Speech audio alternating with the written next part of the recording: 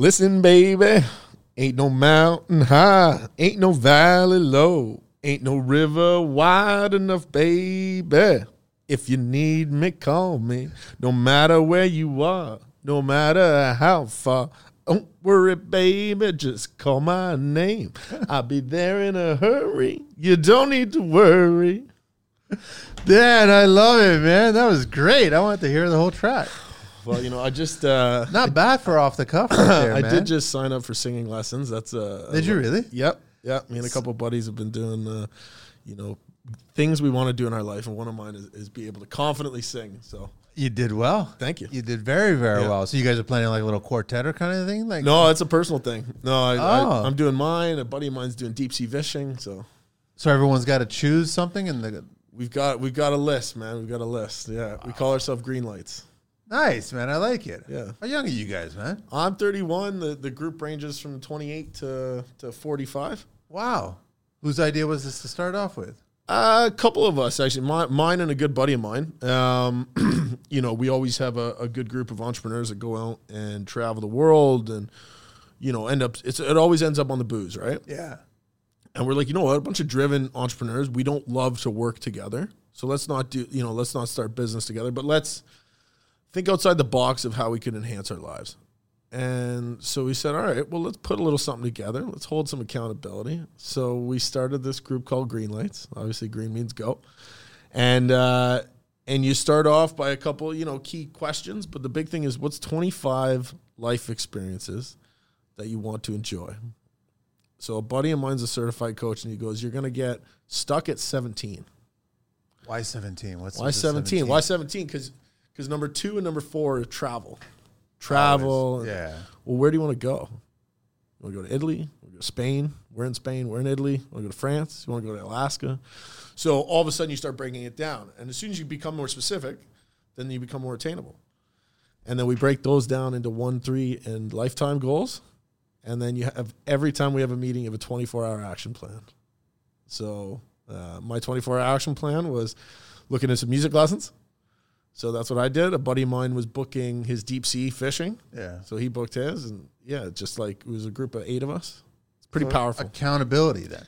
Accountability. You guys are just looking at each other and going, what's going on next? What's going on next? A little bit of ideas, a little bit of accountability, you know, outside the box thinking. But it's not about the size of the actual achievement. It's just about the achievement, right?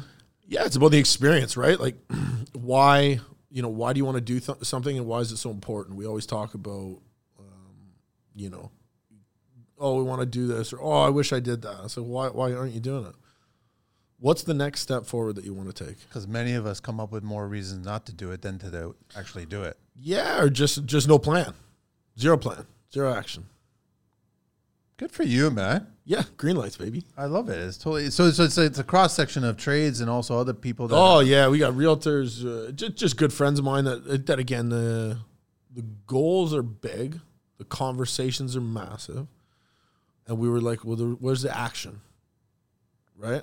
We're all doing it in our own facets. So the goal, the strategy of the business is to not, or the group, I should say, is not to do business.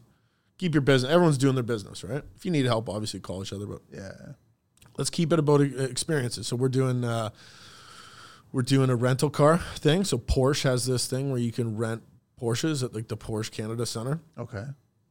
And do like a supercar experience where you like follow a Porsche driver and, you know, $1,500, you have an experience of a lifetime. You'd be amazed what you could find out when there's all these huge corporations that are doing things that very few of us know. There's a drifting course done by a guy with a bunch of Subarus.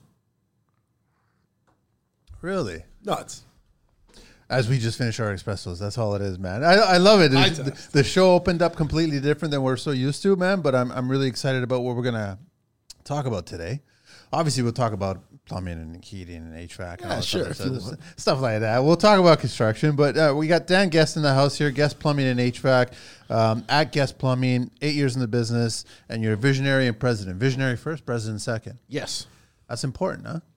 Yeah, that changed a couple of years ago with a strategy called, I'm not sure if you guys are familiar with EOS, and the book called Traction, but you kind of labeled yourself a little bit differently than, you know, the past. And I think as an entrepreneur gone from tradesperson to business owner.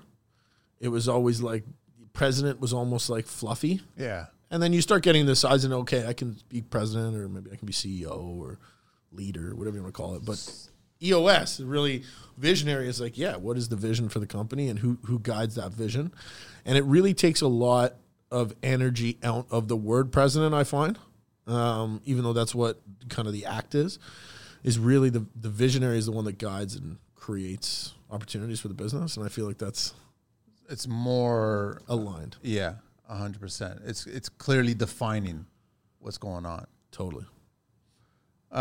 Quick shout out, JD Build and Design. I'm wearing this hoodie today, so everyone knows that I do a show. I wear somebody else's hoodie, man. This is our tee or hat or whatever it is, man. But I want to I guess my first question to you is, because this has been going on lately, there's been a lot of chatter over social media about how there's a labor force that's disappearing. We don't have it. There's that void from the early 30s to the mid 40s. But then you get the social media, and I guess I pretend I'm a 20-something-year-old kid just about to get into construction, and I'm coming up to you, Dan. Is this a viable career option, man? You'd be in the right spot. So I'm going to kill you with positivity today because I think that's all. I think it's a load of shit that people are talking about. The next generation don't want to get in. But the next generation is learning how not even to take care of their own homes or take care of these problems. Getting into that conversation is interesting. But the bigger thing is I always ask is, how many young people are you hiring? Right? True. I always say, people go like, especially in our industry, well, any construction industry, I could use 7 carpenters tomorrow. I'll get work. I could have 10 more plumbers. I go, yeah, okay. Well, you can't find anybody. Okay, how many entry-level guys are you hiring right now? They don't want to deal with teaching. Cool. If everybody decides to not deal with teaching, there's not going to be a labor force. Yeah. So shut up. And hire. teach. Guess who taught you? Somebody. So give back.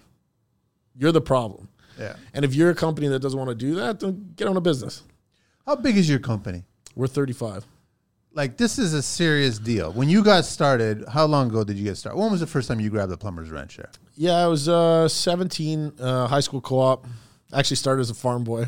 A lot of respect for farm boys and girls, man. Yeah. You guys are hard workers. You guys understand the value of a hard day's work. So I was a city boy that got hired by my first boss as his farm boy. So I didn't know what hard work meant. Until you got on there. Until I got hired there. Wow. And Charlie Firth, he is an absolute legend, and he's taught me so much about being a, being a man, being a tradesman, being a tradesperson in general, but also respect,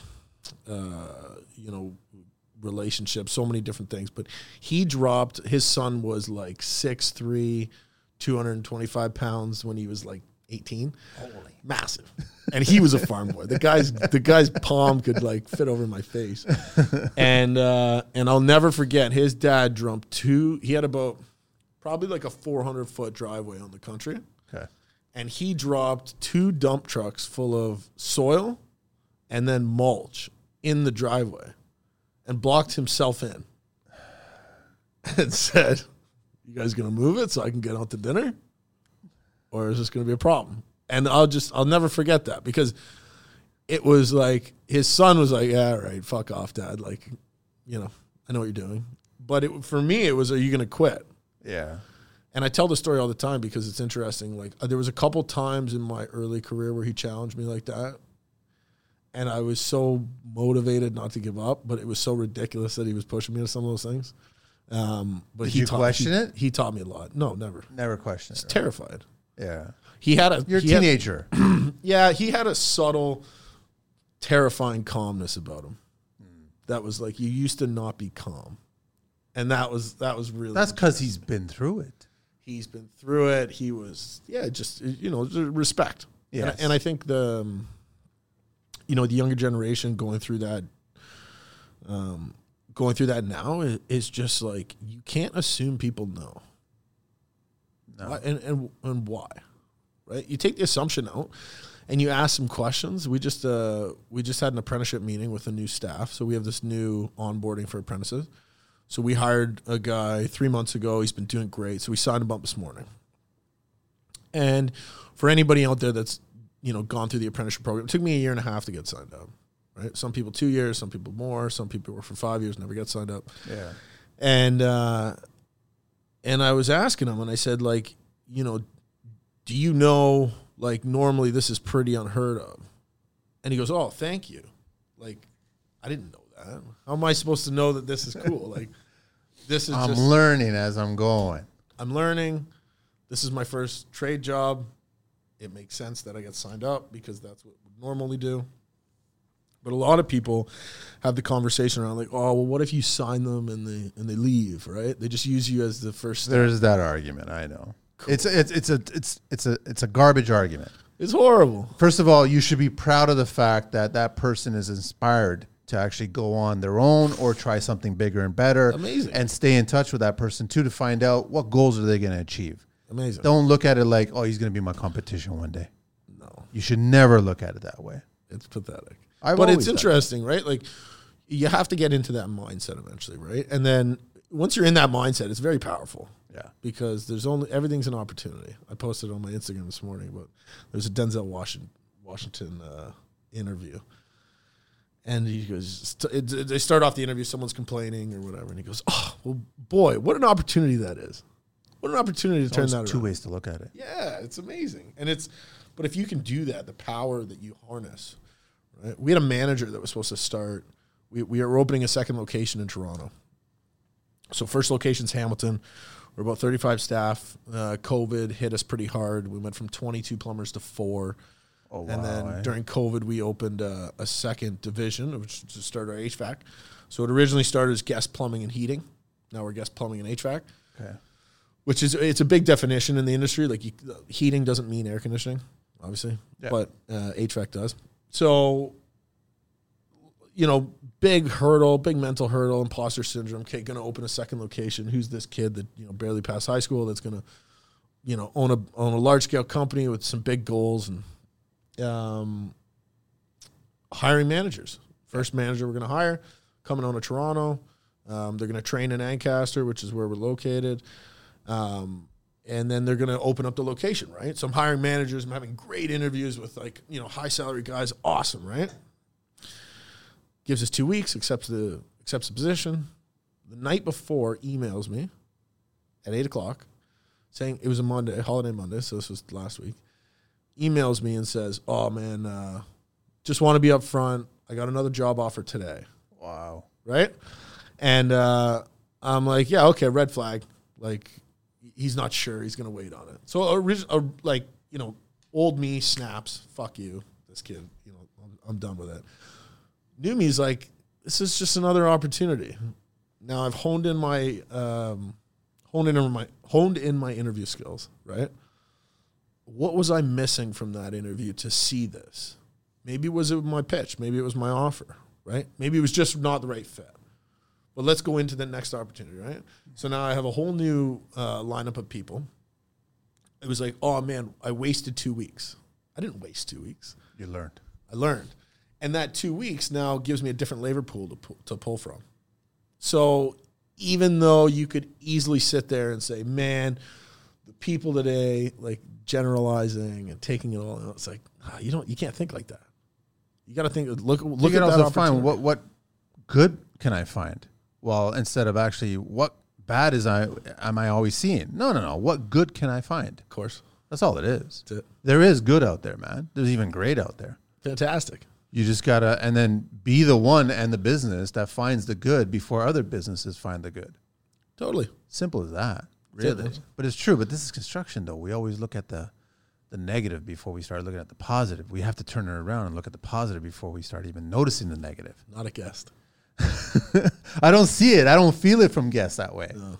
That's amazing. It's another opportunity to succeed. Are you getting nervous that you're growing too quick? No. Because a lot of guys are interested in growing, but they're nervous about growing too quick. Mm-hmm. Like, you said, COVID 22 to 4. That's a big jump, right? Yeah. That's a huge jump. Yeah. Yeah, that was a hurdle.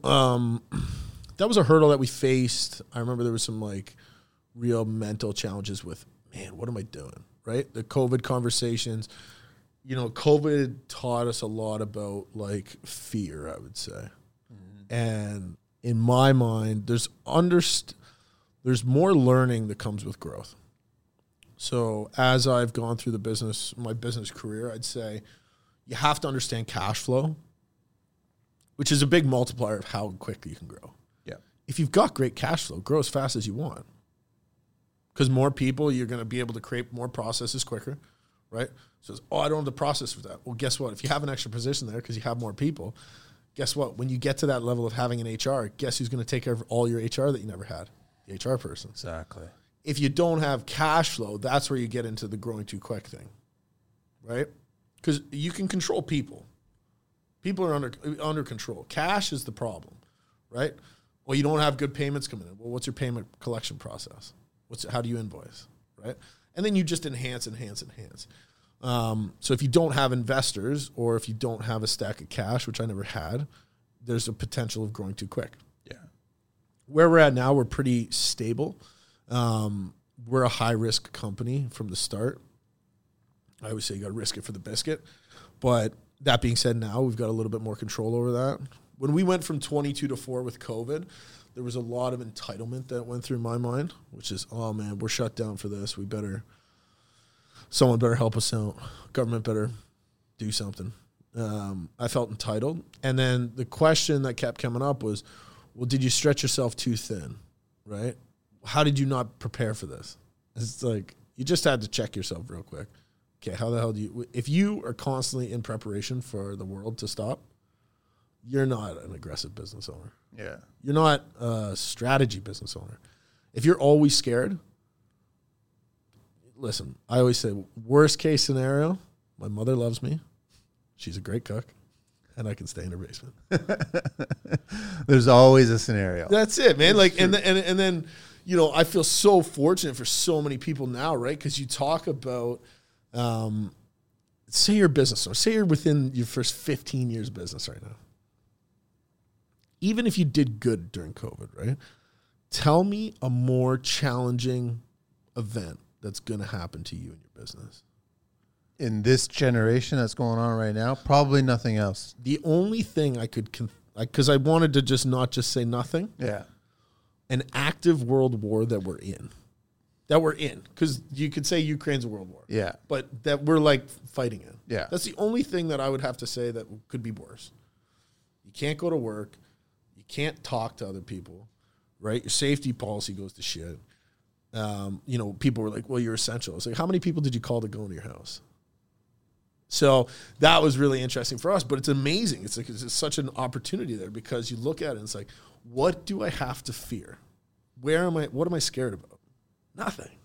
You're only scared about what you actually are telling yourself, man. It's as simple as that. Yeah. I think hopefully there's a large group of us that learned a lot of valuable lessons during this time. Totally. About their business. This is strictly about their business, right? So how they could weather this storm and get prepared for it. Because previous generations went through bad recessions, Totally. Right? Smaller recessions, economy turns and things like that. But this was the first sign of a speed bump in their professional life, right? I loved it though, man. It's like, you were looking at it like opportunity. I look at it looking back, right? When you're in chaos, it's tough to enjoy it. Yeah. After chaos, you go, wow, right? Just imagine you had a bad breakup. After that breakup, you find the new one.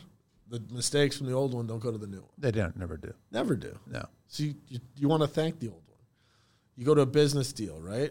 You get screwed for some money, which we've all been screwed for some money, right? It's the definition of construction. That's it. And then you go into the next job, you got better terms, right? You don't put all your material on site. Exactly. Guess what? You learned. And, I'll speak to all entrepreneurs out there.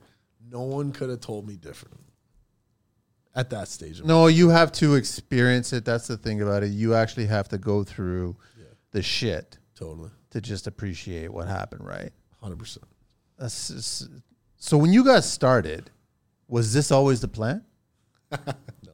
It was never the plan. You didn't have this vision Zero. when you got started. You didn't think, oh, fuck, 35, this is what it's going to grow up to. This is what, no, right? Chance. No. I had a great job. I loved it. I loved my career. I was so proud to be a plumber. How was that step, though, to step away from security like that? Yeah, I did it all pretty quick. I did my first house, my first new vehicle, and my first business in like 6 months. It was just I was working for a company in Stony Creek, Matina Mechanical. They're fantastic guys to work for. They taught me so much. They did some cool projects that I didn't even know were in plumbing. Like I remember because I came from the residential sector, and these guys did, universities and colleges. The big deals. The big deals. Like I did a Maple Leaf food plant that had like 1,300 stainless steel welded floor drains. Holy cow! It was like nothing. Like in the summer, it's the Sahara, right? You're in a field with a bunch of excavators. I didn't know that was plumbing. So I was doing. I always thought, make a great salary, which I was making there, and get into real estate. And that was it. The people that were, I would say, like mentors in the sense of I could touch and feel them, had rental properties, a couple, rental properties, a couple, they'd have like 2 or 3. They'd work, they'd be a foreman, and they seemed like they had great lives, good families. It's kind of who I like. Idolized after. That's kind of the staple when it comes to a tradesperson as a kind of a passive income idea. Totally. Right? It works and it doesn't work. So there's certain times that it kind of falls apart, but a lot of guys are getting into that. And I looked at the reason I didn't look into business ownership, because I looked at my first couple bosses and I really didn't have anything I wanted that they had. Like they were first one in, last one out. Didn't really look like they were enjoying themselves too much. I'm sure in the background they were, and maybe I didn't understand it because I didn't own the business, right? So I'm like, you're just working more than me. You have Leafs tickets, you have seasons to the Raps, but you're not going, right? Little did I know, like there's a lot of things in the background where you get a lot of fulfillment on a different stuff. Okay. So I had an opportunity downtown Hamilton, a guy that I was doing some kind of smaller scale stuff, but right before I went on my own, it was like I remember, digging holes at 12 o'clock at night before work, like doing a gym for him. We couldn't find a sanitary main. And he bought this like plot of land, and it was like in between 2 buildings, and we were standing in the middle. So there's 2 buildings and an empty space. And he goes, I'm putting 6 stories up here. Do you want to do it? Absolutely not. I think I said no 5 times. Steve Kolakowski, shout out.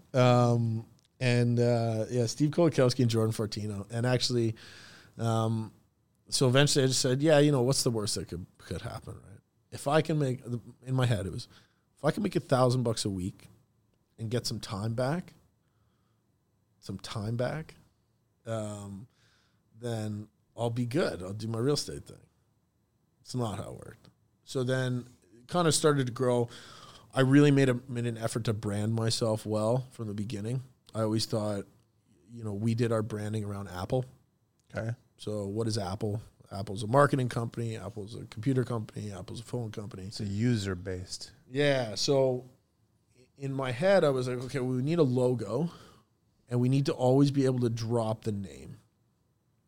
So if you look at Guest, drop the plumbing and HVAC. We have a podcast, the Guest Life podcast. Yeah, that's right. Yeah. So it's always been that. If we needed to be Guest Mechanical, if we needed to be Guest Investments, whatever. So the goal was always just Guest. What is Guest? And it worked really well. And, for a pretty archaic industry from a marketing standpoint, we did pretty well. And then I remember the messaging got out there. The brand was there. The support was there, I guess. And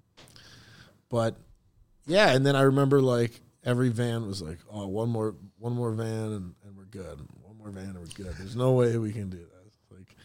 And I remember at the 5th van, my cousin would sell me these vans, and I was like, I'm gonna stop saying this is it, and I'm just gonna get one when I need one. And now we've got 19 or 20 vehicles, which is mind blowing. But yeah, it started becoming like, okay, what's holding me back here? And then what do we want? So yeah, really, found a passion. And then, it went from doing the passion to be the projects to the passion to be the people as the business owner. But you're surrounding yourself with people that are contributing to your ideas, right? Yeah, like they're it's like kind of my guide. Okay. And then it's now our ideas. So, and you have no problem sharing that. No, we share all our numbers with our finances with everybody. I bring this up because construction has a stereotype that they don't want to share those numbers. It goes back to that. I don't want to teach this kid, and then the kid's going to go off on their own and then take what I've taught them. If you're a business owner, you want to grow. No, but you know how hard it is to do it. Yeah. If you think that person can do it, why would you hold them back? Never. It's not for everybody. No. COVID really taught us that. I was sitting by myself in my office. By myself. Sometimes crying, sometimes laughing. Sometimes both. Sometimes at the exact same time. Yeah, but I think you look at some of the challenges you deal with, some of the calls you get, and you're like, okay, not everybody would be able to handle that. And not everybody's built to. And that I think is really, really good, but also really okay. So yeah, it's just, not everybody wants it. No, I've always said it's always an interesting cast of characters that belong in construction. You meet some very, very interesting individuals. And I'm not saying eccentric or kind of off the wall kind of people. Just people that think outside the box. They create possible. Yes. It's you can't be too calculated. No. Or I wouldn't have done anything. Everybody, I've got 10 copies of this book. Kim over at Sandler Training gave me 10 copies. I've actually read this book. This is actually a really good book. The way it describes scenarios for you to deal with homeowners entering in their house, selling your services as tradespeople. It's a valuable book. I got 10 copies. All you got to do for anybody who's listened to the show is tell me what's Carlito's favorite glue to use on the space shuttle, and I will send you a copy of this, okay? And that glue has been mentioned several times on the show, and anybody who's listened to the show knows what I'm talking about. You DM me, email me, just send me a message, tell me the glue that he uses, that he loves on the space shuttle, and I will send you a copy. Thanks, guys. I want to ask you before we get into history of construction here, you got so many vans. How is that whole fiasco during the microchip days and these prices of these vans and these pickup trucks? And yeah. It's insane, man. Yeah, a little bit challenging, man. Just another opportunity to succeed. No, but I had conversations too, man. I was switching up, and then I'm hearing price tags that are tickling $100,000, and I'm going, it's a van. It's a van. Yeah. So for the construction industry itself, it's you start looking at it differently. One of the things I looked at is if you look at 2008 as a point in time. The housing crisis in the U.S. Yeah, the economy or the recession, whatever you want to call it. Yeah. These big words that people use to scare the shit out of you. I found it's okay, so how long is this going to last? What's the biggest, longest recession? Everything has an end, man. Go back to the Great Depression. It had an end. Of course. And we're so much smarter now. Yeah. Right? So what we looked at was, okay, so what's the plan? So I ordered 10 vans. And I have a cousin that works for Ford. And I even knew from him, I go, I got to diversify. I've got to start calling around and putting 2 orders in here and 2 orders in there and 2 orders in there and 2 orders. Well, it's going to be a year, eh? That's what they'd say. It's going to be a year. They might as well get T-shirts made with that saying. I'd say, great. That's what I'm going to need them. Put the order in now. Yeah. So we ended up doing pretty good. Again, you're only needing vans if you're growing. So what are you complaining about? There's positivity on that side. Yeah. Think about it.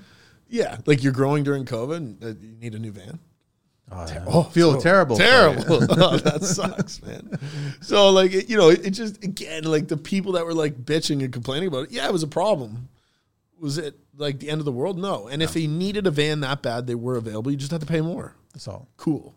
So if you're not a good planner, you pay more. That makes good sense, right? I'm not talking about, and again, like there's some big time problems. Some people need 1,000 staff. Some people like Amazon need, 1,000 vans. I don't have those problems. So, but again, bigger problems, bigger solutions, bigger payout. I'm sure they have ins, right? Like if you think about Ford came up with its own color for Amazon vans. Did they really? Mm-hmm. They designed their own specific. Like a navy blue, yep. Yeah, well, I mean, such an entity like Amazon. Yeah, so you're thinking like, well, Amazon's probably struggling right now. Well, no, they're not, right? Because they're pulling their weight around, and we're not Amazon, so we have to respect that. Yeah. And if you want to complain about it, stop ordering, because you're not going to do that. And if you're worried about vehicle prices, stop getting on Uber Eats. So just shut up.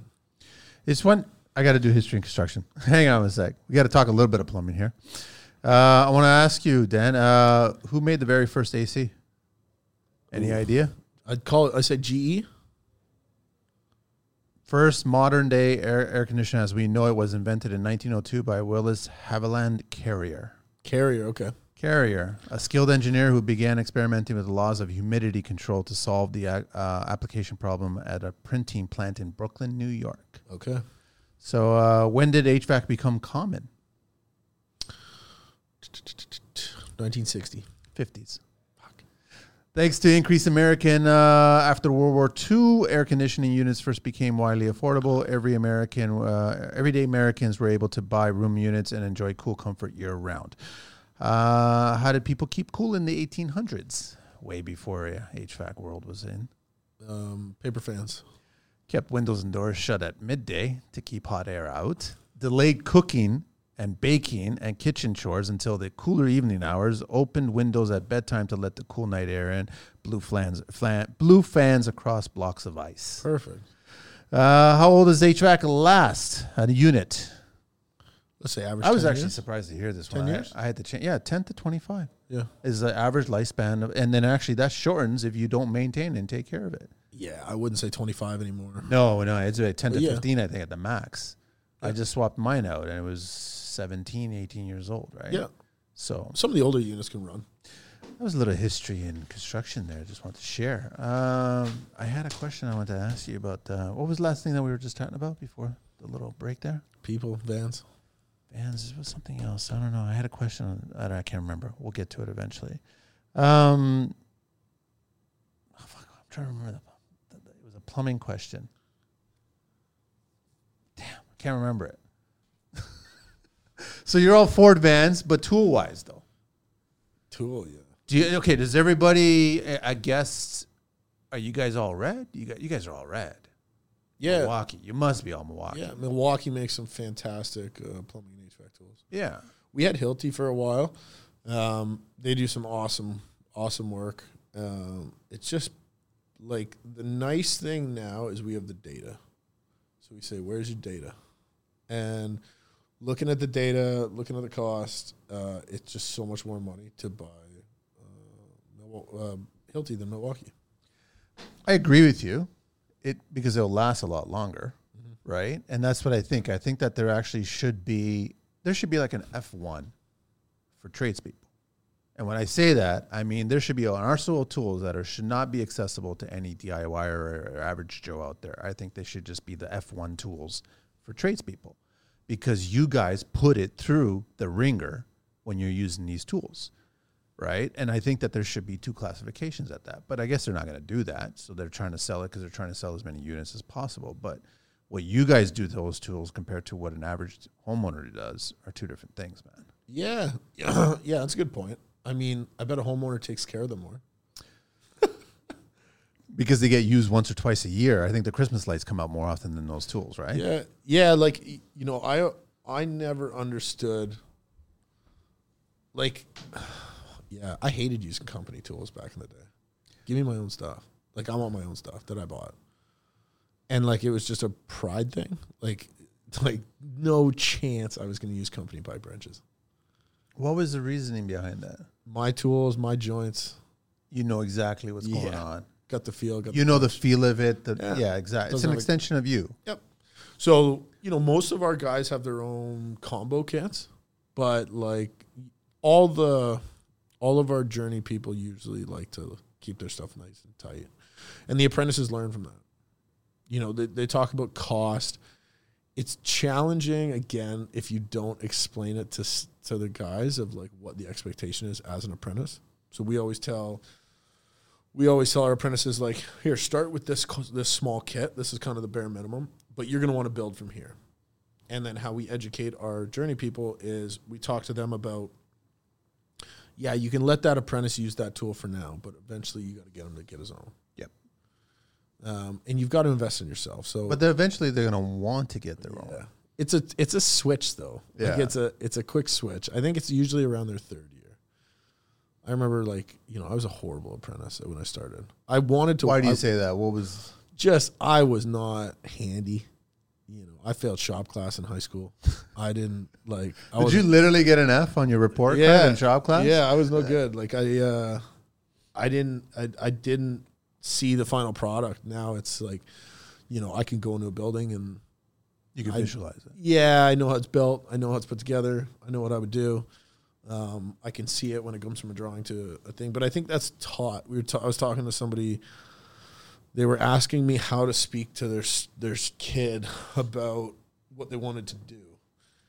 And I said,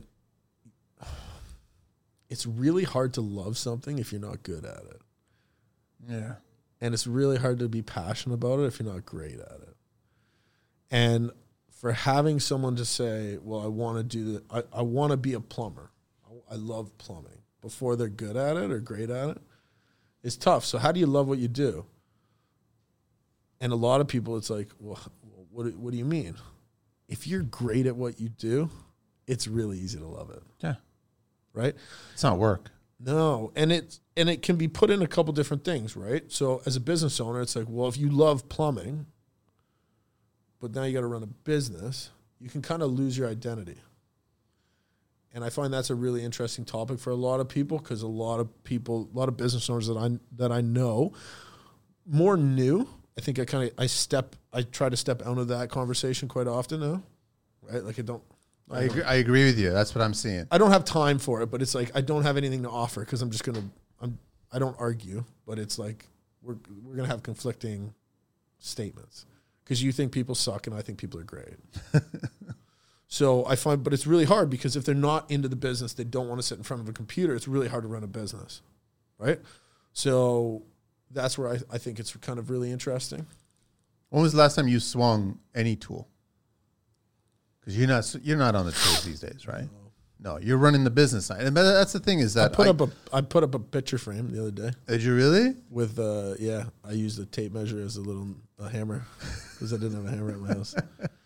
My tools got stolen. You know they got like little 3M sticky things that you can stick on the wall and it uses shear force. I don't trust those. You don't trust those? How big's the picture? That wasn't that big. But no, I had, it was like a sign. You know when you get those things that cross your life. So it was probably about a year and a half in. I was still kind of on the tools, but trying to get off of it. I had a really great friend of mine that was always really pushing me to get off the tools. He goes, you don't know what you don't know until you do it. Because your passion wasn't in the tools anymore. Your passion was veering on. And it changes in life. It was I didn't know that your passion would switch. I didn't know that I would end up liking the business side, right? So I was lost. So, and then what you find is you feel like you're copping out. You feel like you're not one of the guys anymore, or one of the team members. You miss those days, those moments early, site conversations, jokes. Sure. But also it's like I'd say more from a place of judgment. I was 23 when I opened the business. Oh, wow. Yeah, so like at 24 and a half, I wasn't on the tools. Telling guys, not telling guys what to do, but being the owner of a business. And so there was like I got to still have my tools. I got to be able to strap them on if I need to. And then I had my tools stolen from the back of my truck, but they dismantled the cover. It was a really, really great job. Like they did an awesome job. And I was like, I swear I had a cover on last night. And then I was like, I swear my tools in there. And I just never bought tools again. Yeah. I was just like, that was a sign. I just thank you guys. It's like, you just saved me. You helped me make my decision. Oh, it was so easy. And because I was still like, I had him in the truck, but I was never really there. And then, whatever. But yeah, so it's been 6 years. It's been a while. It's been a while. Yeah. But you're building other things. You're building, which I've always said that it's more important to actually build a business than it is to actually build your trade.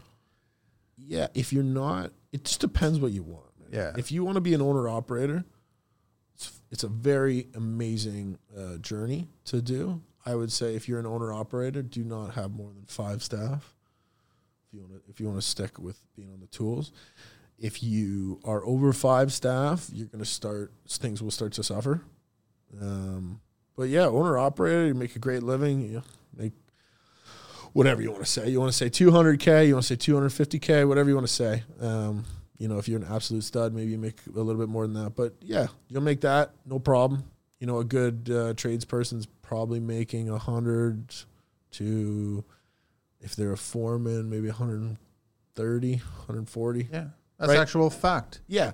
So if you want to be an owner operator, yeah, you can make the 200, 250 plus your different tax brackets, plus your, there's a lot of expenses that you can write off. We call it the Dan Fund back in the day, where it's like, it's a lifestyle business, which is actually a statement that I heard maybe like 2 years ago. And it hit me so well. Like, oh no, you have a lifestyle business. And I was like, oh wow, that's so interesting. Because I know a lot of people that do. That's true. Yeah, they go for dinners, pay for dinners are paid for, gas is paid for, truck's paid for. Guess what? They got a sweet truck. Guess what? They drive everywhere. Guess what? They spend quite a bit of money on dinners. You got a lifestyle business. You're right. Tax man's not watching, but you're putting a reno through the business, right? Doing some cash. You're living a good life. Technically speaking, you're not doing anything illegal. No. Right? We're not paying tax. It's illegal. You're not. I would actually change that to you're not doing anything no different than what other upper echelon people are doing with their own businesses. Totally. Yeah. They're just taking advantage of gray areas is all it is, right? It's not illegal. It's just you're using the system for what it is. Yeah, if you don't understand the tax law, you shouldn't be in business. That's why you go back to the business side of business and start understanding that. Swinging the hammer and everything like that, that's a different world. You'll pick that up right away.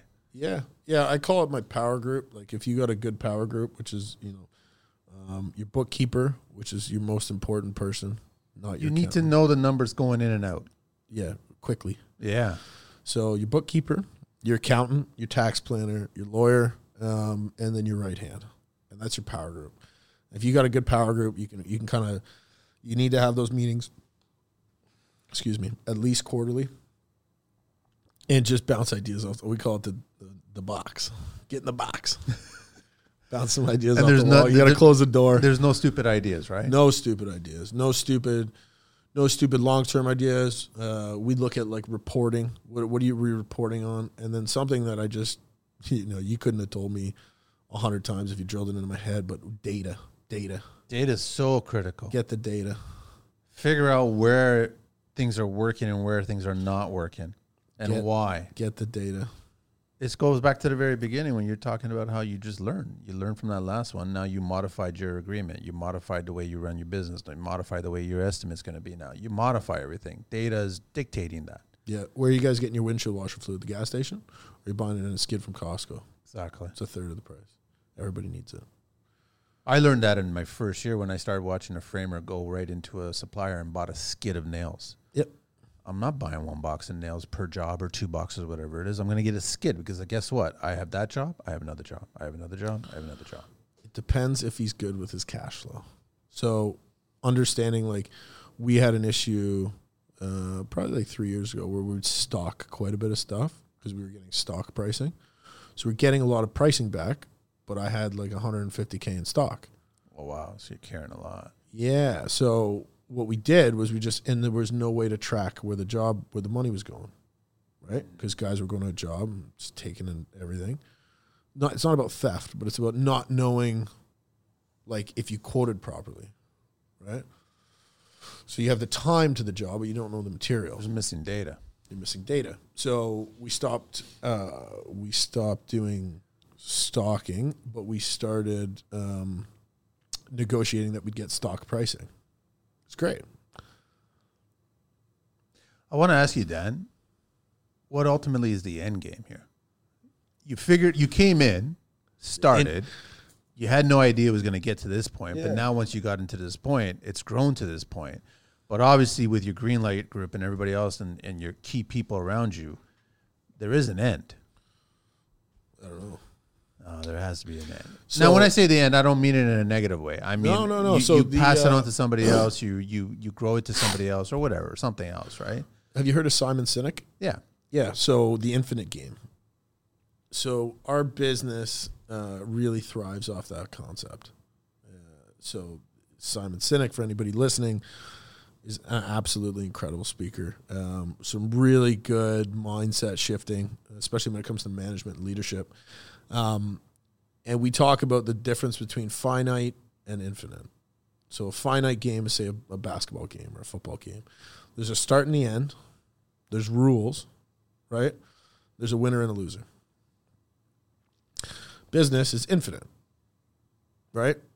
There's no start. There's no stop. Anyone can join at any time. You know, the winners are subjective. It doesn't mean that there isn't finite things within the infinite game. So there's not like you're winning a job or a bid or something like that.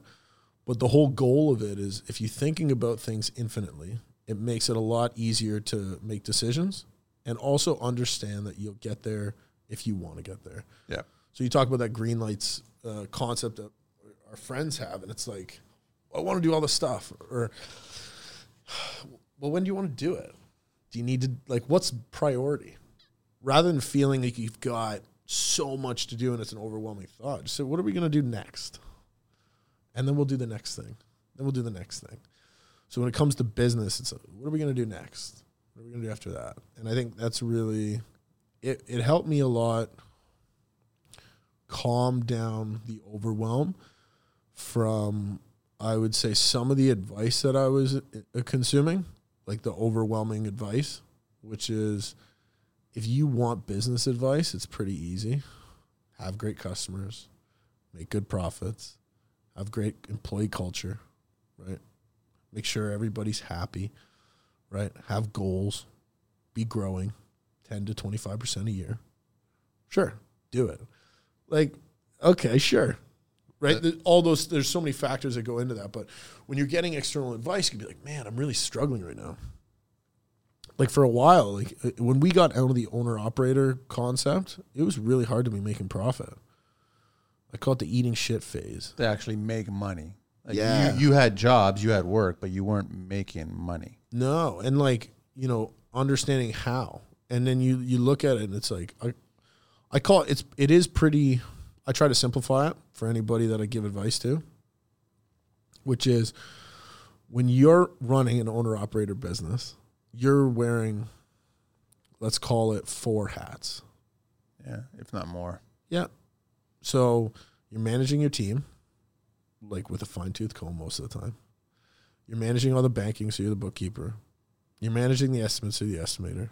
You're doing the project management, and you're doing sales, right? And sometimes you're also adding in work there.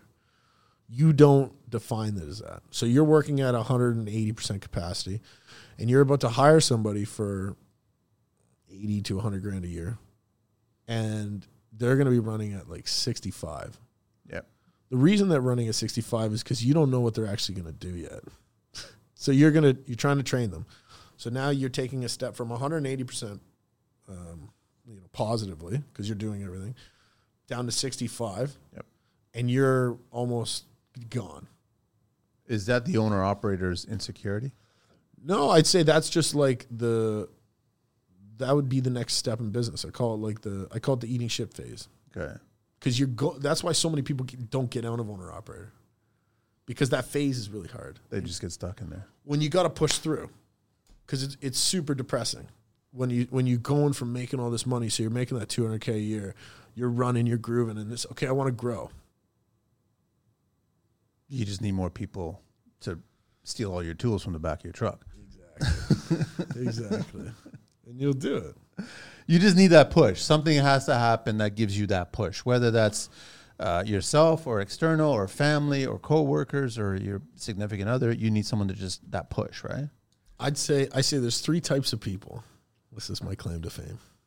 There's 3 types of people. Number 1, friends and family. Mm-hmm. They love you. They're going to support you. They're going to push you, but never out of your comfort zone because they don't want to see you fail, especially if you're being successful. So, that was the definition of my friends and family. Oh, Dan, you're doing great. What do you don't need to do that. Okay, great. Number 2, everybody else. Essentially, it doesn't really matter what you do. They're just there. Makes sense. And number 3, it's a mythological creature. It doesn't exist. It's a unicorn. I was just going to say it. Okay. And this unicorn, the characteristics are somebody that's going to push you out of your comfort zone, going to support you along the way, going to pick you up when you fall, but it's really going to push you to your limits and show you what you're truly capable of. The nice thing about finding a unicorn is that they travel in herds. So once you can identify one unicorn and you find that out of the crowd or out of the pack, all of a sudden you can start identifying more. And that kind of spirals into the fact that, like, don't undervalue what you find in an entrepreneurial unicorn. And you can really double down on it. And then when you're going into new relationships, you can quickly identify is it a 1-2 or a unicorn. And that's been my strategy going forward. Like, where is the information coming from, or where is the advice coming from? And then my next strategy with that is that, so far anyways, I've had 2 types of mentors, key mentors. And this isn't really my unicorn. They're unicorns, but in their own sense. So first level of mentor is that owner, operator, business owner. Yeah. Awesome. Man, you're running a business, or she's running a business, doing great things. But you get to the point where you're 5, 6, 7, 8 people, and they go, don't get too big, man. People suck. People are going to steal from you. You're not going to know what they're doing on site. I've tried it, man. Don't do it. It sucks. It's not worth it. You make way more money here. Look at me. I got this. And then the next level, and you know this now because it's so easy to identify. And all they talk about is how great their people is, how great their team is, how smart they are, how amazing their clients are, their suppliers, their partners. That's the second level of mentor. And that's where I feel the space I'm in.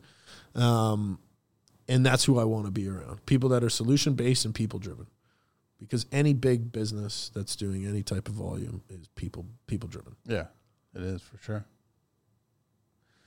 I want to ask you, what's the crop like these days, man? The young trades that are getting specifically into your industry. They're fantastic. Are they? Sit down and talk to one. They're awesome. Yeah, they need some guidance, man. But we forget where we were. I didn't know. You totally forget. Once you achieve it and you've gone back to it, listen, all the accomplishments, as soon as you pass it, you're like, that was easy. But at the moment, that was difficult. Yep. So it's the same thing. But I guess that crop of kids, are they too ambitious? Are they too ready, thinking that they're ready? Yeah, if you want to like categorize the entire youth population. No, I'm talking strictly plumbers here. I got Elijah. Elijah started with us last week, a co-op student at a high school. This kid is he's a sweet kid, right? He's like 17, maybe 16, 17. Went through the co-op program at school, which is like, it's kind of like OYAP, but we have to sign them up. And yeah, like they're you get some that don't know, that just take a co-op to take a co-op, and you get others that are like, well, I don't know what plumbing is. Like, we have to remember, I didn't know plumbing was an option. Oh, someone had to teach you, man. But I didn't even know it was an option. In school? No. Well, they don't, and that's a whole other show that I'm planning on working on with a few other guests that have been on the show before, where, in all fairness, guidance counselors in schools, they're not presenting this. No, and I think, you've got to do a job of making it like people want to make people suffer the way they suffered. to feel like it's well, this is what I did, so you got to do it. Yes and no. So I just think, like, give them the opportunity. Ask them what their interests are. They're different from yours, right? Your generation listened to records. Mine listen to MP3 players. Theirs listen to their phone, right? I had a Discman that had an anti-skip. It was sick, right? I still have it. At the bus station, right? And my dad listened to records, and my mom listened to vinyl. And, like, so they're different, yeah. So if you're not spending time understanding and educating and asking them. So what I always do when we talk to our staff is, it's not how was your weekend. It was, what was the best part of your weekend? What was the best part of your weekend? Oh, nothing, man. It was chill. What do you mean chill? What'd you do? What did you do? Well, I was over at my buddies, or I played some video games, Call of Duty or something. Oh, you're into video games. What do you play? I don't play video games. I always had the third generation of whatever was out. I was like 4 years behind the entire time. My mom will tell you that.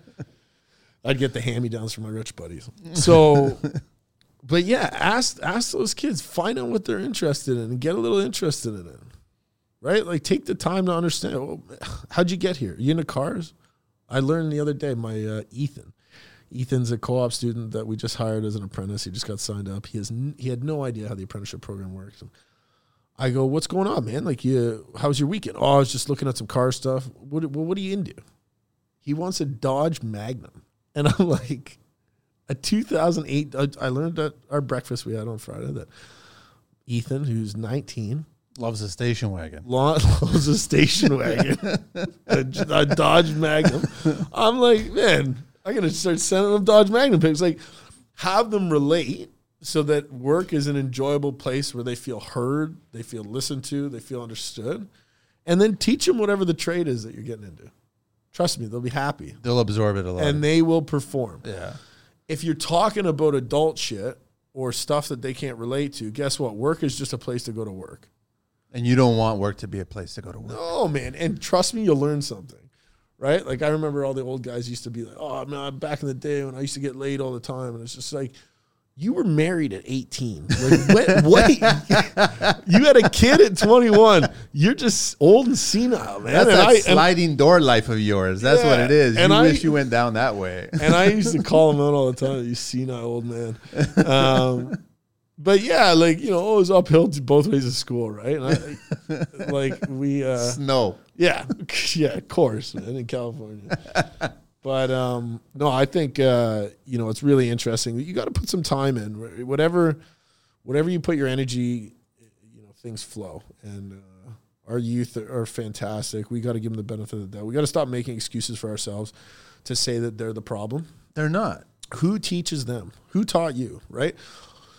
It comes back to like some parenting conversations. Like, I can't wait to be a parent so that I can actually live it out, but I can't wait. And the reason is, it's like, okay, so how are you going to parent?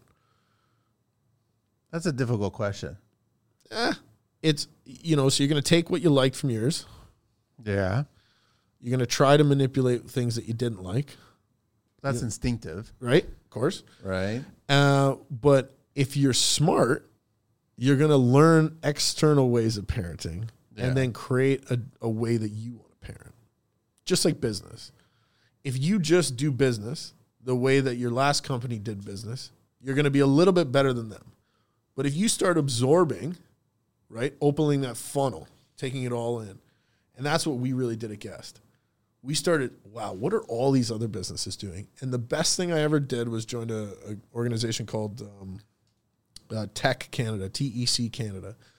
It's a peer coaching group, and you're not allowed to be in the same type of business. So there's only one plumber there. Well, it's not, because you can be in different trades. Actually, you could probably be in a plumbing company, just not in the same area.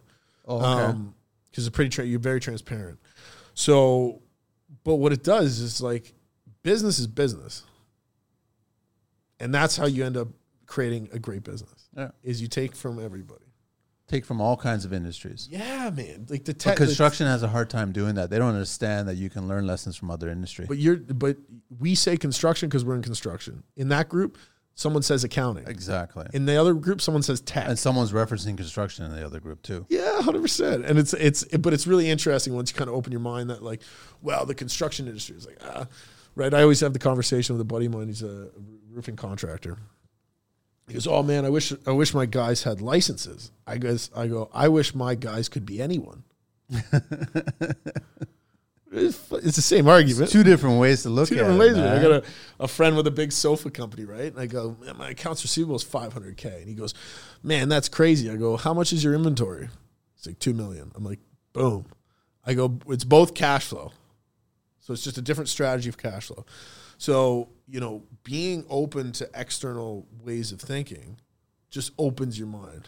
I know we're talking construction life. That's what we do here, but but that encompasses the entire life. This whole show is not necessarily just about tradespeople. It's about the tradespeople's lives. Totally. That's why I enjoy it, right? Because there's always there's a whole other segment to it, man, than just swinging the hammer. If you drop the word and then just put business, I always ask, what is business? What is business? Business is marketing. Business is brand. Business is culture. Business is strategy. Business is accounting. Business is goals and planning. Business is people. Business is onboarding, HR, like whatever it is. Drop the in Facebook. Mm-hmm. It's not the Facebook. It's just Facebook. So when you're talking about your business and stuff like that, guys, like just don't limit yourself to my industry's this. Shut up. No, it's not. It's more than that, man. OBC talk here. Okay, there'll be a little Q&A here. You probably know some of this stuff. HVAC systems are divided into how many different types of systems? Oh, you got a couple now. Sorry? Do you want me to name them? Yeah. Yes. There's 4 main types of HVAC systems. What are the 4 main types? Yes, you got like heating, cooling. Yes. In-floor, ductless. Well, so you got duct-free, which is mini splits. Heat pump now. They say package heating and air conditioning systems and hybrid split systems. Yeah. Yeah, so that's a heat pump. Okay. So you got a heat pump system right now that's coming out, which is pretty much the big conversation nowadays, which is like they're jacking up your gas bill, dropping your electricity bill. Okay. And then they're subsidizing the cost of these heat pump systems. For how long? We'll see. What are the 2 main types of HVAC systems? Central and local. Yep. I do. Okay. That's it. So it'd be like central. So that means you have a duct system. Your localized system. Yes. So that's where you'd have like a ductless. A ductless system. Those are the 2 types. Now, what part of the OBC belongs to heating, ventilating, and air conditioning? We know part 9 is basically all other building aspects of it, but what part of the OBC?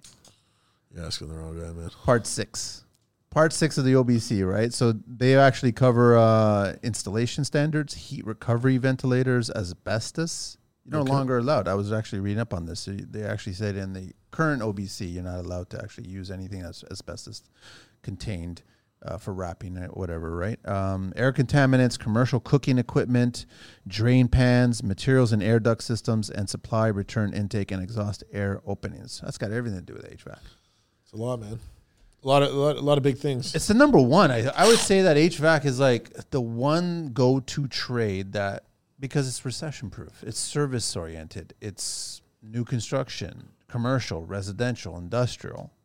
There's so much opportunity. Yeah, I used to think plumbing was pretty diverse. Plumbers probably have the most, not 100% on that, but like we used to, when I was in commercial plumbing, we did so many different things, from framing to concrete. Why were you guys responsible for that stuff? You're doing back framing all the time. You're cutting bracing in. Yeah, I could see that. Propping things up before there's walls. Just like I felt so diverse with my tool strategy. You wanted to pour concrete, I'll pour concrete with you. You want me to build your block wall, I could do that too. And it was just because it was like out of necessity you had to do it. If you just wanted to be, I'm just putting this pipe in the wall and I'm going to leave, you couldn't last. No. One of the things I never learned was wiring, but some of the best trades people I knew were like awesome when it came to electrical, like controls and techniques and stuff like that with pumps and systems. So yeah, HVAC's been great as well, getting to that industry. Like, so this is a cool stat, but 90% of our lives are climatized. Yeah. We spend more time indoors than we do outdoors, the 90%. average person. So you're in your car. You're going from your home to your garage, to your car, to your work, to the underground parking, to your office. Yeah. Maybe unless you're in Vancouver. They're hiking quite a bit.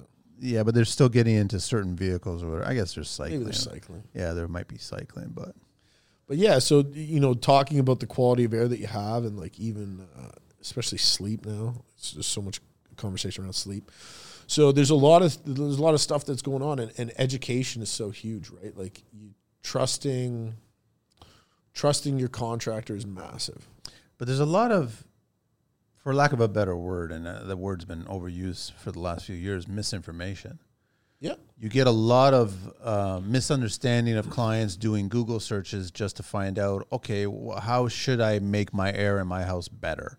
How should I make the water flow in my house better? How can I all this, or filter my water, or pure, whatever, all kinds of stuff. But there's so much marketing attached to all these different products, and then you got to figure out which tradesperson is in bed and not in bed with certain brands. Totally. Yeah, no, it's so great now point. You get a conflict of interest, right? So that's why I try to figure out what's the best way to do certain things. It's not necessarily one particular brand, right? Yeah. So what I would say to anybody that's like kind of going down that hole is no reputable company is going to install product that isn't quality. Yeah. So we always say, we always tell manufacturers, because they'll come to us all the time, right? Because we have a good brand, and they think that we're going to market it. But what we talk about is like, does the industry already know about the product, and are the margins any better than any other product? Because if the margins aren't 200%, right, I'm not going to sell your product over that product if it's not better. So if it's the same margins, I'm just going to sell the best product. So what that does is there's a conversation around there's no point in being the second cheapest. There's value in being the cheapest. If you're going to be the cheapest guy all the time, no problem. Be the cheapest guy. You'll get the calls. There is value there, right? You're going to get a volume play and you're going to make good money. There's no point being the second cheapest. So where that comes out to is understand where your value is and where your marketing play is. When we started the company, and I say we because, yes, it was I at the beginning, but now it's we. I would have painted your fence. Yeah. Doesn't matter. Now, people, you got to be picky. Well, if you want to grow, you got to take it all and then refine. That's how I define it, right? Unless you have time. Time makes sense, right? If you want to do things a little bit slower or different. There's no right or wrong with business. That's the nice thing about the infinite game, right? Different rules. You learn. So, yeah, what I found is just align yourself with people with great product, understand and product knowledge, and then price will follow, right? And then there's value there. Like a lot of people do have value. I'm a person myself. Like we have customer personas. So like what type of customer persona are you? And identifying that's really important, right? You want the guy that just wants it done, right? You want the woman that just wants it understood, wants it maintained, wants to be, ahead of the game, doesn't want to be without AC or a toilet for a day. That's too much. Or you've got the handy person that's like, that knows most of it, but just needs that final security. Yeah. There's nothing wrong with that person, right? It's just identifying how you like absorb that into your strategy. So like, if we're like, we only want people that don't know what the hell they're talking about, we can take advantage of them. You're missing so many opportunities. Yeah, right. So, but identifying who you're educating what to. So we don't use the term upsell, right? We say educate. So like we just started selling Connecticut water treatment. And this brand is just incredible, right? The biggest water treatment in North America. Yeah, no, very good brand. Yeah, but so like I didn't know anything about water treatment prior to that. Oh, water softening, got hard water. No. They took us through this training that was absolutely incredible and like solidified everything that I believed in when it came to like water. And I'm like, oh, well, I've got a fridge filter. I only drink fridge filter water. And he goes, oh yeah, the feel good filter. But I was like, are you kidding me? But it's a feel good. Did he show you the data behind that? Oh man, yeah. Because that's what I enjoy seeing that, right? It's incredible. Yeah. And we here in Ontario, we've got some of the harshest and hardest water, and it just damages fixtures. That's all it does, man, over time. Yeah, and you can, there's a lot of different people talking about, like my drinking water. So like we've put some drinking fountains in residential homes. Really? Yep. Those bottle filler stations. Yeah. That have the bottle count on top. Yeah. So we've been putting those in some of our big custom houses. Hey, you guys drink a lot of water? It's a great opportunity to do it. It's off to the side. It's right before you go out. Maybe it's in a not a closed closet, but some of the houses that we do have some pretty big entryways into the house. Yeah. Into the garage or something like that, where the laundry is. So put it here. Perfect. Can Kinetic actually do a partnership with San Pellegrino? That'd be cool. That'd be cool, eh? That'd be really cool. It'd be what's the other one called? Which one? The Perrier? No, the machine. Oh, the soda. Yeah, SodaStream. No, it doesn't taste the same, man. I'm sorry, man. For whatever reason, I'm particular about carbonated water. But it's probably like you don't like Dasani. No, I don't. You don't like Dasani. No, I don't. And I don't even like Perrier. Perrier is way too gassy in my opinion, man. Yeah. That's just me, But so understanding if you do value your water, right? There's extremely. There's a good pickup line that you can use on your next date. That's your wife. But you go, hey, do you like water? She goes, yeah, I love water. It's good because I'm 90% water. We all are. Yeah. So that's your next pickup line. You can tag me in that one. This is what I was going to ask you. So are these kids still being taught to solder these days?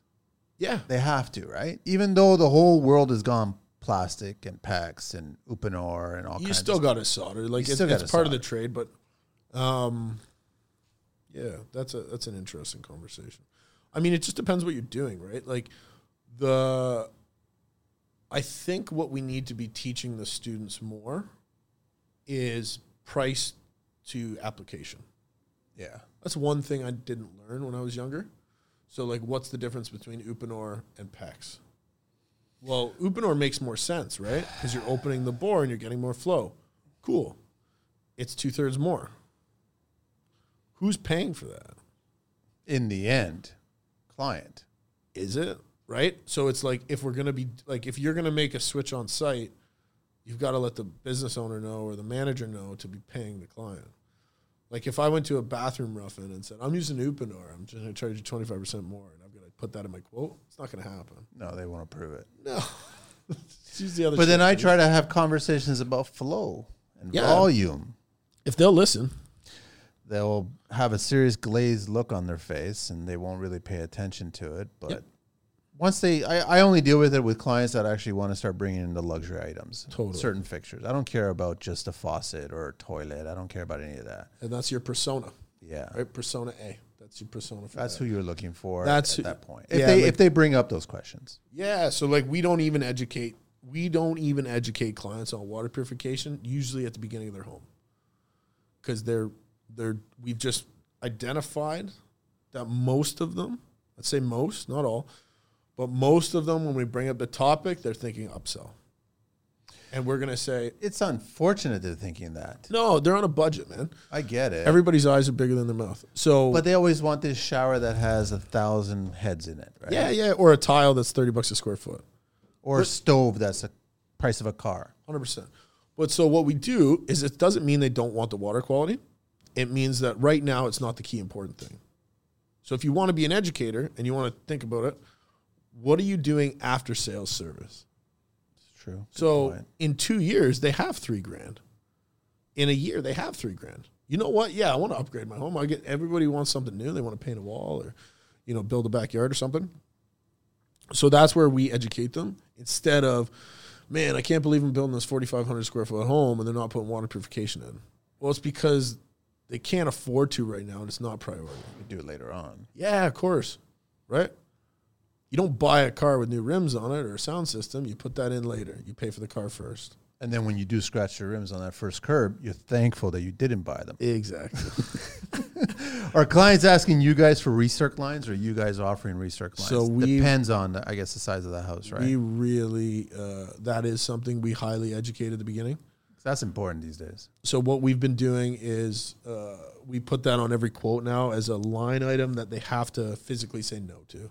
Good. Because anything over 2,000 square feet, it's almost mandatory. And same with multi-systems. So you're talking about your HVAC system in your house, anything over 2,500 square feet, we highly, highly, highly recommend you're putting in a two-split system. A second unit, yeah. Because you're not 2,500 square feet. You're adding a basement, right? So now you're 1,200 on the main floor and 1,200 on the upstairs floor, and you're 1,200 in the basement. Come on. They keep forgetting the basement is just another floor, man. But we're talking also to the, especially if that's usable space. The challenge is if the architect's not showing it on the drawing, now you're taking away something. Yeah. So what we try to do is, what's the root cause of these problems? Well, you can't give it to them and then take it away. So if you're going to say you've got to lose 200 square feet because we got to put a mechanical room upstairs, and your budget was this, but now it's this. Now you're giving them low, and then you're taking it away. It's poor but in all marketing. fairness, Dan, why is it your responsibility at this time to bring this up when it should have been the architect's responsibility? Because I want to be part of the solution and not a complainer. Exactly. So, I mean, the thing is that there should have been a conversation with the mechanical team. Or, I mean, this is kind of general consensus with the architects and engineers. Yeah, but you're, again, they have their personas. Yeah. So it's like, you've got to, especially from a mechanical, it's like wood, right? Like you guys do carpentry, and there's so much incredible product. Where do you draw the line of someone's being cheap? And where do you draw the line if someone cares? Yeah. Right? Like for me, I like my climate, I want to be climatized, right? I want someone to be comfortable. Someone else might not give a shit. Someone might be thinking about their electricity bill, or they might be on a different budget. So I think you got to really define your client first, which is a really smart thing to do. That's a new hurdle for any new tradespeople coming into the business, is trying to figure out how to read clients, how to communicate with clients. Ask them questions. Have a checklist. Yeah, that's all it is. Find out what they like and what they don't like. It's super easy. Don't assume. Ask the tough questions. Hey, where are you financing this project from? If it's from the bank or if it's from a refi, you'll know how to market to that client, because that refi money, guess what? They're putting the money in the tile because they want to make sure the value's up. Hey, the second system in the home is going to add a lot of value. Hey, putting that garden suite in the basement is going to add you an extra $150K. Maybe what we can do is put it in there for you, right? Or even rough it, future-proof it. Call us back in a year or two when you're ready to do it. If you don't ask them questions, you can't. You're just assuming a bunch of nonsense. And you can't. Not in construction. No, you don't need to. No. People are afraid to ask. Little green book talk, man. What's the current edition these days? Current edition to the Green Book? Yeah. Well, no. What year is it? What are we at right now? Oh man, it's recent. It's 2023. That's pretty good. It's very good, right? I just want to let people know, because some guys don't actually know this. Where to? It was buy. 08 before. No, it was not. I mean, I've got one around here that's 2019, man. Oh man, you're talking about I don't know how much has changed then, but they asked where to buy the OHSAO, which is the Green Book in Ontario. You can buy it at Service Ontario Publications on their website. And then, guys, how much is the book? $19.95. And legally, you're supposed to have it on a job site with you at any given time, right? So if the Ministry of Labor shows up, it's there. We have our TSSA. That I know. TSSA is a funny animal, because I know you guys have to deal with them for gas and everything like that, right? So they're an interesting animal. Yep. We just had an audit. Went really well. Okay, good. Good for you guys. You can't be scared of them. They're your friend. It's not that I'm scared. I've shared this story before on the show where I had a client that we did a kitchen, a full main floor. It turned into a kitchen, then it turned into the whole first main floor, and they had a gas appliance. And so in my budget, in my estimate, I had one gas fixture, right, that we had to reconnect and do this. So it was pretty standard. Right? Yep. Here it is. And all of a sudden he says, well, can you get me a price to extend or continue the line for a barbecue outside? We want direct gas, right? Yep. I said, no problem. Give him a price. He thought it was too high. It was the same price. It's a standard. This is a standard when it comes to gas, right? Very next day, he says no. And then the day after that, him and his dad are unthreading what was just signed, just taken care of, passed. And I questioned him. He goes, no, I'll take care of it. So I spoke to the TSSA about this. And they said, listen, it's the homeowner. They can do whatever they want to their house. I go, what if the house explodes? Yep. That's when we'll get involved with an investigation. I go, are you kidding me? So you're going to wait for the house to explode if something was improperly done by a unlicensed person, but you can't. And he goes, no, we can't even knock on the door and ask them, can we enter? And they say, no, we can't even set foot on that property. That's what the TSSA said. And I was like, so what's really the purpose of your organization? To review things that happen after the fact? Yeah. I mean, who do you go to for therapy? I just said, listen, I want it on the record that I had this conversation with you. In the event this ever happened, that's it. Because obviously, as me being the GC and me hiring the gas fitter that did the work, if something did, I'm not wishing it, but if something did happen, then obviously I would be questioned, right? And I'd be like, listen, I just want to make it clear that I was actually here. I had a conversation with you on this date. That's all it was, because I didn't appreciate the homeowner doing that, right? Well, and that's the gas tag, right? Yeah. So that's where you get your dates from. That's where you get your contracts from. And as a business owner, from our standpoint anyways, like we see it all the time, because that's the interesting thing about side jobs. So side jobs in plumbing is whatever, right? Yeah, everybody does them. Yeah, it's totally fine. Gas. Where's your TSSA? Are you using my tags? Yeah, exactly. Right? So that's where it comes into a liability thing, right? So you got to make sure everybody's properly insured and understands it. But it's taken seriously as well, right? You're talking low pressure gas, but at the same time, you don't want to start messing around with it. But you also got to look at it from a governing standpoint, right? So it's no point getting into the college of trades conversation. No, because that's going to take 2 days. Positive. Dan Guest Plumbing and HVAC at Guest Plumbing. I want to actually, are you guys crimping everything these days? Yep. Everything's being crimped. Nobody's soldering anymore. Pro press, a little bit of solder. Yeah, pro press. I mean, they're nice, but it goes back to cost, right? I mean, but it also goes back to efficiency.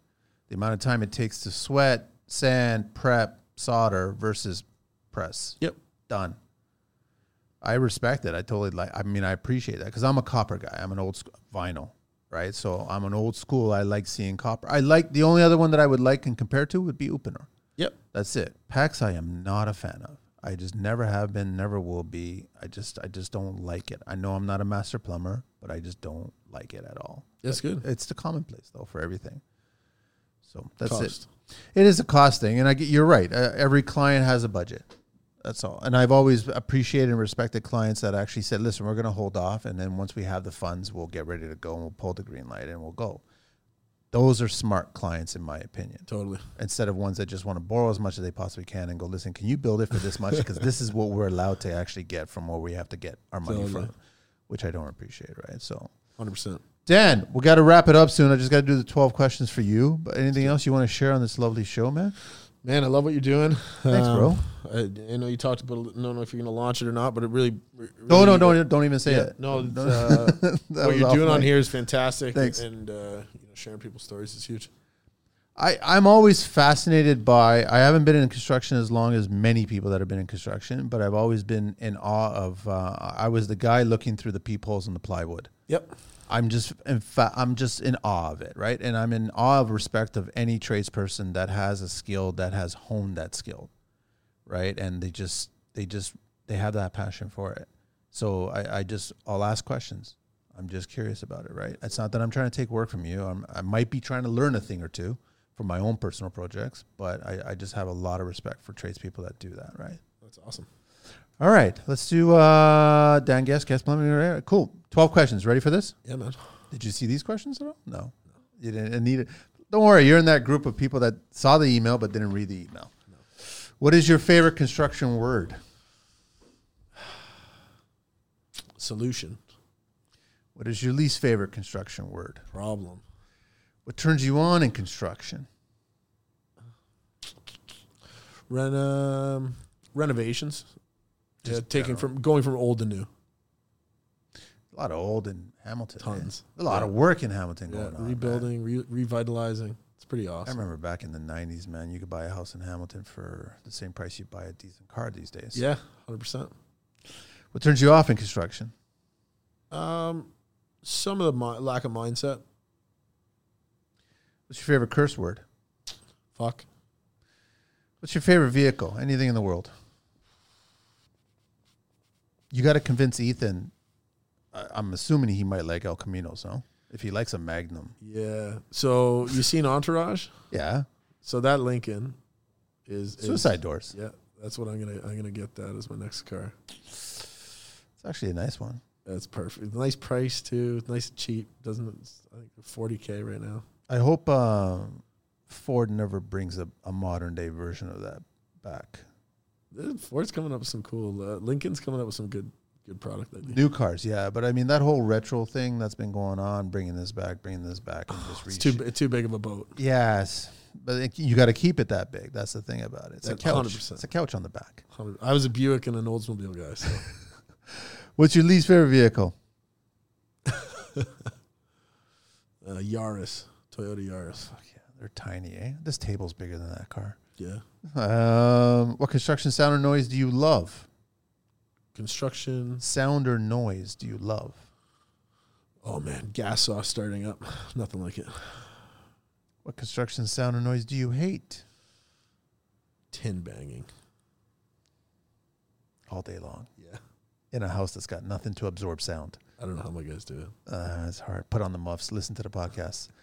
What profession other than your own would you like to attempt one day, Dan? Education. I can see that.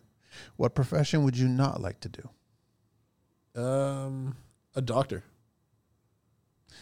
Last question. If heaven exists, what would you like to hear God say when you arrive at those pearly gates? You did good, kid. Dan, Guest Plumbing and HVAC at Guest Plumbing. Check him out. And the podcast is called Guest Life. Guest Life. That's nice, man. How long you been doing that show for? 3 years. You enjoy it? Yeah, I love it. Yeah? I could do this all day. It's just talking biz, man. That's all. Talking life. It's just talking about everyone's. I'm always fascinated by what other things are going on in people's lives outside of construction, man. Passion for learning is I'm very fortunate to pick that up. Yeah. Thanks, man. Thanks so much for having me, man. I appreciate it. Okay, we are out of here. Thanks, Angelina.